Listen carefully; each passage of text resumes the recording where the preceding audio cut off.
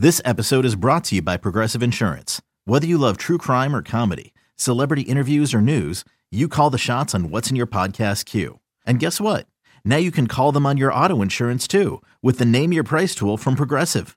It works just the way it sounds. You tell Progressive how much you want to pay for car insurance, and they'll show you coverage options that fit your budget. Get your quote today at Progressive.com to join the over 28 million drivers who trust Progressive. Progressive Casualty Insurance Company and Affiliates. Price and coverage match limited by state law. Hey, welcome into the Seeking Truth Podcast. Mark Schlereth alongside my host, or co-host, Mike Evans. We just appreciate you guys watching, appreciate you downloading, liking, and subscribing, doing all those things. So anyhow, Mike, how are you, buddy? Do you know it's T-minus 1 week to the start of the NFL draft? I know here in Denver we have not paid attention to it at all. Right? It's been weird. Yeah, it has. Well, I mean, we gave away all our first-rounders to Seattle for Russell Wilson. So far, it looks like that's not working out really well for Seattle? us. You guys excited about the draft? What are you going to do with our picks? Yeah, I'm sure they're just, head over heels excited about the draft right now. I bet you they are. We had so many picks. Do you get excited about the draft? No. I know that for you, you were, a 12th round draft pick out of Idaho. Yeah. Like, you wouldn't have been drafted if the draft was today. Okay, first off, you're doing this just to irritate me, and we're not playing the O'Reilly game right now, but I was I'm just trying to irritate you. I know. I was a 10th rounder out of Idaho. But theoretically, I would have been like the Mr. Irrelevant pick because back then there were 28 teams. So I was pick number 263. Mr. Irrelevant's usually in like the 270s, I think. Yeah.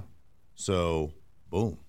You'd have been a great Mr. Irrelevant. You'd have embraced it. Oh, sure. Showed up at the parades, Grand Marshal. You would have worn that title proudly. Absolutely, I would have. Why do you think the draft is why has the draft become such a big deal? You spent a lot of years at ESPN. You were part of coverage and everything like that. Do you have a theory as to why it has become the monster event that it has? No, I mean, one, we all like hope, right? It sells hope. So you think that through the draft with a player or two, I can completely overhaul my franchise, which, theoretically, when you look at what the Bengals have done, for instance. Now, they'll point to Joe Burrow, and Joe Burrow is flat out incredible. They also, drafted T. Higgins in the second round. They also drafted Jamar Chase in the first round. Like, they have hit on multiple high-round draft choices. And, oh, by the way, in doing that, before Joe Burrow got there, they invested in their defense, not only through the draft, but through free agency. So, if you do it correctly and you're not chasing picks, the problem with teams is teams try to, they address an area of their franchise that's missing, something that they don't have, something that they lack. And they address that area through the draft. And they invest in that area. And if they don't develop that area, and if that guy that they draft or those guys that they draft don't develop, you know what they do again the next year? Attack that same area. And they do it over and over again. And then you know what they're doing when they're attacking that area or they're attacking that particular position and they don't succeed? A position of strength over the course of 2 or 3 years becomes a position of weakness because they don't address depth. They don't address development. So, for instance, you can have a really strong offensive line, let's say, for instance, just for a lack of a better group, right? And you can't pick out a wide receiver. Like, you just can't, for all the stands, all the Lamar Jackson stands out there, we just don't ever have any wide receivers. And, well, you've addressed it, and for whatever reason it hasn't worked. You haven't developed it. It's hard to be excited about playing wide receiver when you don't see the ball or there's not a lot of action for you. You're asking those guys to block all the time. So, you keep addressing it, and then this position of strength, which is this offensive line, eventually one guy leaves in free agency, another guy gets hurt, another guy leaves in free agency, and then that position of strength becomes a position of weakness because you haven't drafted well at that position because you've been chasing another position. Makes sense. And that's what ends up happening to teams. So if you draft really well, and drafting is just a small part of it. It's not just the draft. Now you got to develop really well. And like the Bengals have done a phenomenal, I'll tip my cap to the Bengals. They've done a phenomenal job at not only drafting the right guys, but developing those guys. And I don't think enough gets made in the development phase of the NFL. Because you just think that you draft a guy and he's instantly going to become great. And I've seen a lot of guys who had the potential of being really good players that just never worked out. And how is that? We've got the best of the best coaching on the planet. Well, I would disagree with that, but in theory. Well, yeah, in theory, but there's a lot of crappy coaches in the NFL too. Oh yeah, like put a percentage on it. Well, I mean, there's a ton of coaches that. Like, all right, for example, your area of expertise, offensive line. Okay, you got 32 offensive line coaches out there in the NFL. Mm-hmm. How many would you say are good?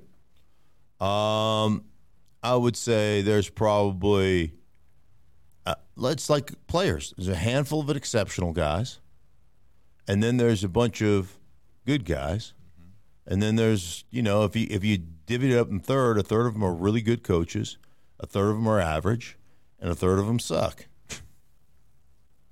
I mean, think about like here. I'll just give you some perspective. All right. You know how many times I've been told to stay low? Yeah. Right? Yeah. Hey, what you got to do here is you got to stay low, right? You got to have leverage. Well, you do have to stay low. Right. You have to stay low. You got to have got to stay low, deliver the bow, then read and go. That's, I mean, you get, but I like, hey, listen, you got to stay lower. Hey, no shit, Sherlock. Why? Because I'm getting impaled, right? I'm getting driven on the back. So think about this. Think about from the perspective. And this is where coaching lacks in the National Football League. It's nuance. Everything is nuance. And everything is technique. So if you and I are both about the same size, we're both 6'3", 6'4". You're a D lineman, I'm an offensive lineman. And we're going to hit each other, right? And I'm trying to create a running lane. I'm trying to drive you off the ball, and you're trying to hold me up and not get driven off the ball, okay? Mm-hmm. I'm not going to come off the ball a foot lower than you. We are going to hit helmet to helmet, right? We're going to hit like this. So we're going to smack each other right here. The key is, do I have the proper technique to hit at the same level and then create this? So when I get under you, right, it's not because I came off 12 inches lower than you. That's physically impossible. It's that we hit helmet to helmet, and I created this. And when I create this upward motion, you know what ends up happening? Is I take your inertia and I send it through the top of the stadium. Right. And now I have the leverage. That comes from footwork, from hand placement. One thing you have to understand is that working, like to create leverage is not just coming off the ball. Leverage is really created by more up than out. So you want to be able to strike a guy up and lift him through the roof. And that's where leverage is created, and that is all 100% technique. You've got to have great technique to be able to move a man from point A to point B against his will. And a third of the NFL coaches can't do it. And we're just talking offensive line, but we could be talking about any offense. We could talk about any position on the team. Yeah. Hey, you got to stay lower here. Hey, you got to get off press. Really, how? Yeah. Right. Really, like how? Yeah. Sherlock? I didn't know it was that bad. Okay. Oh, yeah, there's a lot of stuff that goes. That's why players, in any sport, that's why players talk to players. Dude, I'm having I don't understand this. I'm having a tough time with this. Let me tell you how to circumvent this. okay, here's what they're saying, but this is what you got to actually do. Mm-hmm. That happens on a consistent basis. That explains why those player summits have become so popular in the offseason. Absolutely. Offensive line summits, pass rushing summits, those kind of things where these players get together and just exchange ideas that maybe they're not getting at the team they're with. Again, it always comes down to the nuance of playing. The nuance of, hey man, everybody knows that, everybody knows that this is the blocking scheme or whatever, right? And it's coached a certain way. But how do you get a guy to play? Like I always tell people, listen, like you're consulting with the team, and you say every defensive lineman are taught how to defeat blocking combinations or a block, how to defeat a reach block, how to defeat a cutoff block, how to defeat a double team, right? How to defeat an ace block or a full block, or how to defeat a trap. So you're coached on defeating this individual block. As an offense, I'm trying to get you not to play an individual block, but to play a scheme. So, for instance, if we're running a bunch of cutoff blocks, like we're running a zone handoff, a tight zone handoff to the left-hand side, I want my footwork to be impeccable. I want everything to be impeccable, right? I want it all come off and look exactly the same every time. And what I want you to do as a defensive lineman is say, man, I got to defeat that cutoff block. I got to defeat that cutoff block. I got to squeeze it. I got to squeeze it. I got to squeeze it. I got to stay. Hey, man, I'm a B gap defender, but I've got to squeeze that B gap and push you further into the A gap, right? I got to squeeze that. And then, you know what I end up doing? Then we run power the opposite way. And I use the exact same technique, the exact same feel, the exact same footwork. Everything's exactly the same. So that you as a defensive lineman go, there's another cutoff block. I got to defeat the cutoff. I got to squeeze it. Then we wheel on your ass, and you're 3 gaps out of where you should be because you're playing the scheme. You're not playing the individual block. You can't read the difference. And so there's that little bit of nuance that comes with it that, frankly, doesn't happen a lot with a lot of coaches. It's unless you've done it. Now I'm going to get Well, I hope you never give up this media game, but if you ever did, I think you could be a pretty good offensive line coach, but you'd have to take an enormous pay cut. So a lot of coaching, a lot of technique. It still comes down to the physicality, the violence of the game, and boy, we saw that on display last year with Tua Tagovailoa and the concussions, and he came out and admitted recently that he thought about retiring and that he had to learn how to fall. Were you surprised by that admission? No, I think that everybody looks at their own career, and we always talked as players. It's not about if, it's when. There's 100% likelihood that you will be injured if you play professional football. It's just, if you play football at any level, you're going to get injured. That's just, it's 100% guarantee that you'll get hurt. And you have to be able to come to grips with that. And, some are obviously far more severe than others. And you have to look at that and say, is it worth it? Is, a lifetime of, say, injury or a lifetime of pain, is it worth, is CTE and potential, head trauma and potential brain damage, is it worth playing this game that I love? And I think everybody looks at it, and every guy is different. I think the majority, I'm talking 98% of guys weigh it out and they say it's worth it to me. Yeah. And I think it's smart to kind of step back and look at it. And, Tua's a first rounder, so he's made a lot of money.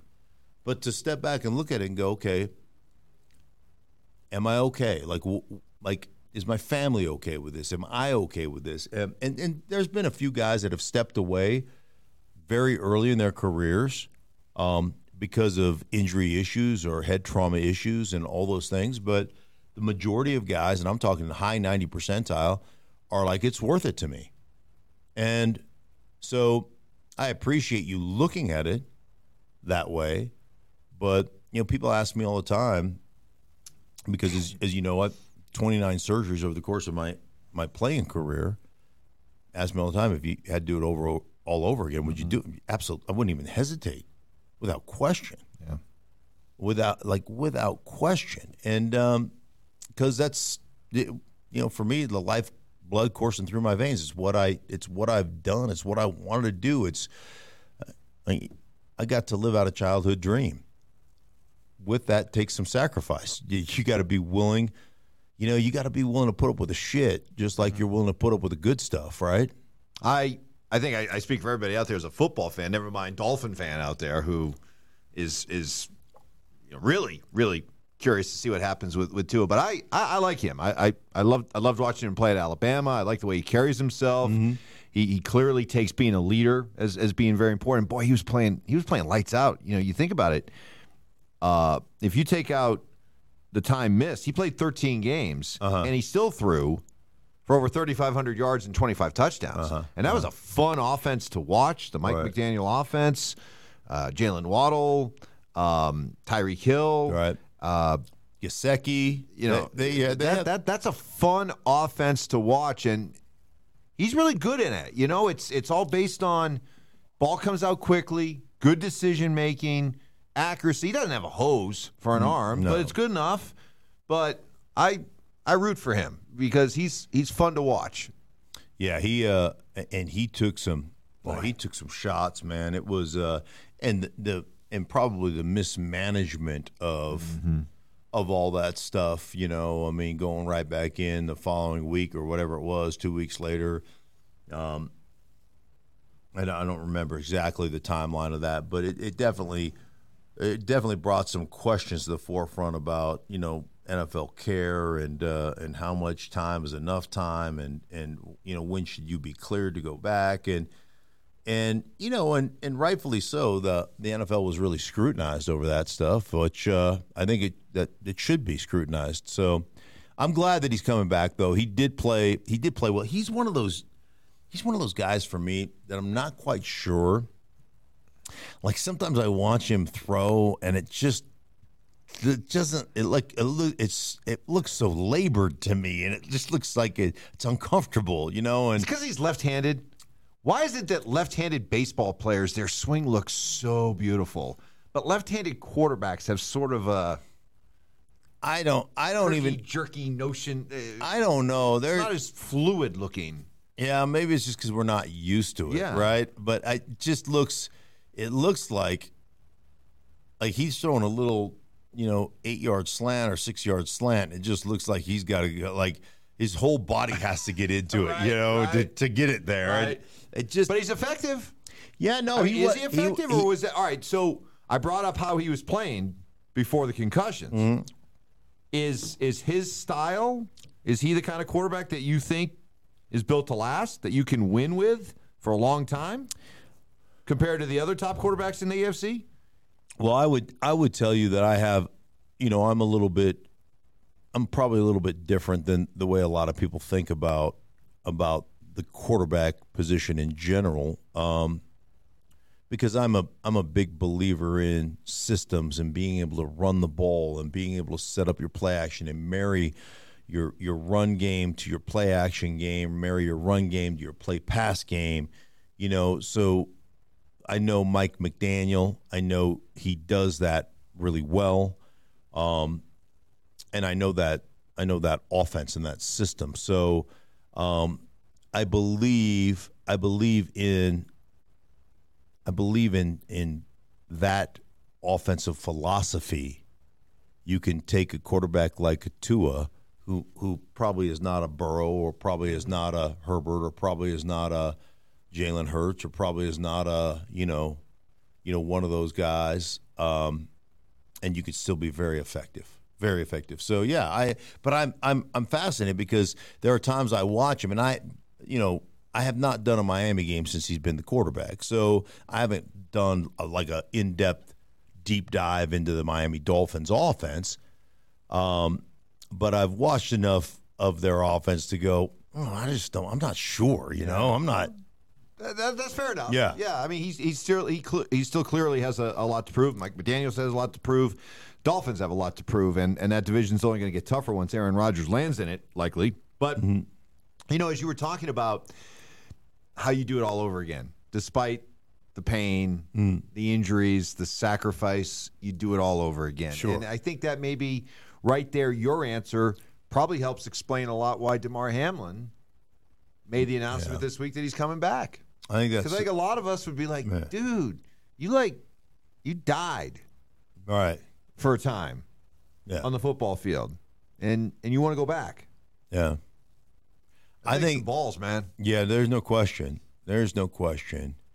And I think, some of it's probably unfinished business. Some of it is it's such a freak show thing to have that traumatic impact right at that perfect moment when your heart's between beats or whatever, and to shut down your heart.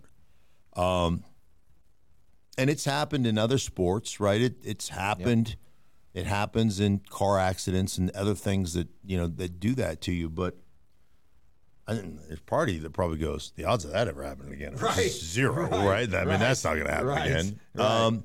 But I think there's part of it is you've had this, like I said earlier, you've had this childhood dream for your whole life, and now you're like, man, I just want to I want to finish what I started, and the unfinished business aspect of it. The other thing is, you don't get to that point without being uber competitive, and it's not just competing against your opponent.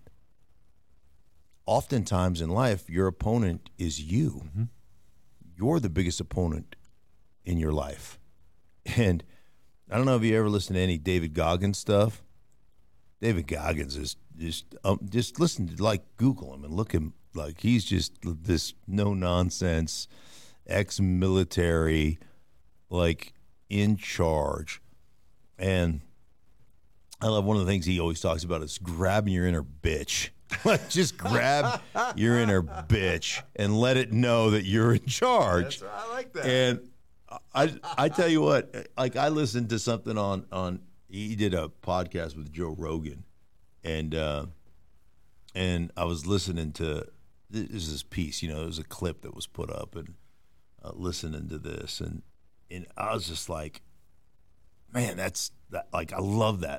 Grab your inner bitch. And since then I've been finishing my shower in a cold shower every day, for 3 to 5 minutes of just ice cold shower. And I constantly get the whole time. Eventually you get used to it. It's not that bad. Yeah, but for the first 35 seconds of it, the first it's just miserable, and I'm just always like that little bitch that comes out in me. I'm like, you're not, no, absolutely not, you little bitch. Yeah. Get back in there. At that right? point, the little bitch wants to come out. Oh, there ain't no question. There's no question. So. Yeah, I just love the whole concept, and there is this playing hurt for me there was a badge of honor to it. There was hey man, I ain't going to listen to my body. I'm not going to listen to to my knee that's barking, to whatever. I ain't F you. I'm not going to listen. I'm going to go out here and do something that 99.99999% of the people in the world can't do. Right. And there was a badge of honor, and there was that competitiveness of me against me, that I'm going out here and I'm going to, I feel like shit, and I'm going to go out here and kick somebody's ass. And I love that competition, that internal competition with myself. With your inner bitch. With my inner bitch. Man, just grab her. I love that. Or him. Or it. Yes. Or they. Yes. or whatever you have to use today. Exactly. Grab it, though. Let's get a little lightning round stuff here. Okay. Oh, I like it. Trades. Rumored trades involving some pretty big-name players. Let's start with San Francisco and the rumblings that they're looking to move Trey Lance. You've spent a lot of time around San Francisco the last couple of years. Where are you at? More importantly, where do the 49ers, how do they view Trey Lance? Speculation, okay? I just would have to speculate. What they thought they drafted and what they actually drafted are two different things. One, not a lot of experience coming from a small school. And I'm a small school guy, so I believe in small school players. But you got to play. If you're a small school player, you better have played 35 games or 40 games, whatever it is, right? You can't play 16. Because that competition, you just are better than everybody else. You know, you are Zoolander. We're better than you. Or is it Zoolander? No. Dodgeball. Sorry. I mixed up Globo Gym. Right. I mixed up my Ben Stillers. Easy to do. Yes. We're better than you, and we know it. Throw a little Meet the Fockers in there, and it's easy to get off the rails. You can milk anything with nipples, Greg. So anyhow, I think they thought they were getting an athlete that resembled more the Lamar Jackson type of elusiveness, athleticism. And I've said this, man. Lamar makes NFL players, the best athletes on the planet, oftentimes look like JV players. Looks silly. And what they didn't get is they didn't get the lateral quickness and elusiveness that Lamar had. They got straight line, but they didn't get that edge-to-edge presence. So when you watch, and I've talked to them about this, when they ran him, look at the injury. When they were running him, he wasn't outside the edges like Lamar on quarterback counters and, options and all that crap. They were downhill, QB power, inside type of runs because he doesn't have that outside burst that Lamar has. So he needs to go to what? Like a developing team that he'd be in a position where he'd just go play. Yeah, but I think the point is that he doesn't have that type of athleticism they thought he was going to have, and he doesn't have the pocket presence because he just didn't play. But can that be? Is it just a matter of playing, or at this point has he been out so long? No, I don't. It'll be tough to gain that. I think San Francisco. Okay, here's would be my guess is we found a guy who's got unbelievable pocket presence, who can really play, who is unflappable. Now he got injured, but we have a championship roster and a developmental player in Trey Lance. And so let's recoup whatever we can recoup. And you're not going to. No, you gave up 3 number ones. You're not even going to get a 1 for him. You get a second rounder and feel good about it. Maybe. I think that's where they are right now. So I think that's ultimately where Trey Lance is going to be. A couple other names. Yeah. Budda Baker with Arizona. Phenomenal player. And Devin White with Tampa. Phenomenal player. And I don't know why both of those guys are disgruntled. We always joked around back in my day with Mike Greenberg on ESPN. You want gruntled players, not disgruntled players. Yes. Want a guy to be gruntled. Yep. Neither of those guys seem to be gruntled right now. Out there, you want to work with people who are gruntled? Yeah, you want gruntled people. Yes. Okay, so Devin White's a freak show. Like he's a freak show blitz guy. He's a freak show coverage guy. He's just a freak show athlete, and he's a great football player. And he's a guy to me. Talking to NFL coaches, and they'll tell you this, especially from the linebacker position, you got to have at least one dude that can affect the game. Let's call it in a 15-yard area, in a 15-yard rectangle. So that dude can cheat. You can cheat your drops. You can cheat your coverage, meaning that, like if you're a hook defender You want to be 8 to 10 yards deep, and you want to be 2 yards outside the hash. That's where your hook is, right? That's where your hook zone is. And when I get a dude that can move like Devin White, I can go from 8 to 10, 10 to 12, 12 to 14, and I can go 2 yards to 3 yards to 4 yards. Now all of a sudden, I can't throw the curl. I can't throw the basic. I can't throw the in-cutting routes because that guy's sitting there. So then I come back and dump it off to the arrow route or to the drive, the shallow cross, and all of a sudden he just triggers and goes, yeah! And you think you got 7 yards and you got 2.5, right? And you're like, son of a bitch. Like, we're behind the chains. Yeah. Like, you got to have one of those dudes. Yeah. And he is one of those dudes. And as far as Budda Baker is concerned, that dude is a football playing Jesse. That dude, he great guy, great player. And he's one of those rare birds. One, if you watch him on film, and not that anybody watched a lot of Arizona film, but, I've had several Arizona games over the last several years. Blatant disregard for his own well-being. Like, that dude is like, he don't feel pain. Like, he does not he gives zero shits about his own well-being. He flies around and tries to murder people. It's unbelievable. And nicest kid in the world, but has blatant disregard for his own well-being. And then versatility. He's always in the box, but he can play deep safety. He can play strong or free, okay? He can play nickel or dime, and he can play corner. And he's got man-to-man cover skills. He's got zone awareness and just spatial awareness. He's got the ability to play the run. He's a big-time run defender. And he'll take on a 330-pound guard and not even think about it. He just doesn't care. He's one of my favorite players to watch, I'll be honest with you. And I'll tell you what. I mean, if he wants to trade, if I was in the market to upgrade my defense, dude, I'd figure out a way to make that trade work. High praise. High praise indeed. Well, we got the draft a week from now. Yeah. In the meantime, everybody, go grab your inner bitch. That's right. Choke the shit out of that thing. Hey, for everybody involved in the Seek and Truth podcast, we appreciate you guys. We'll be back with you later on next week.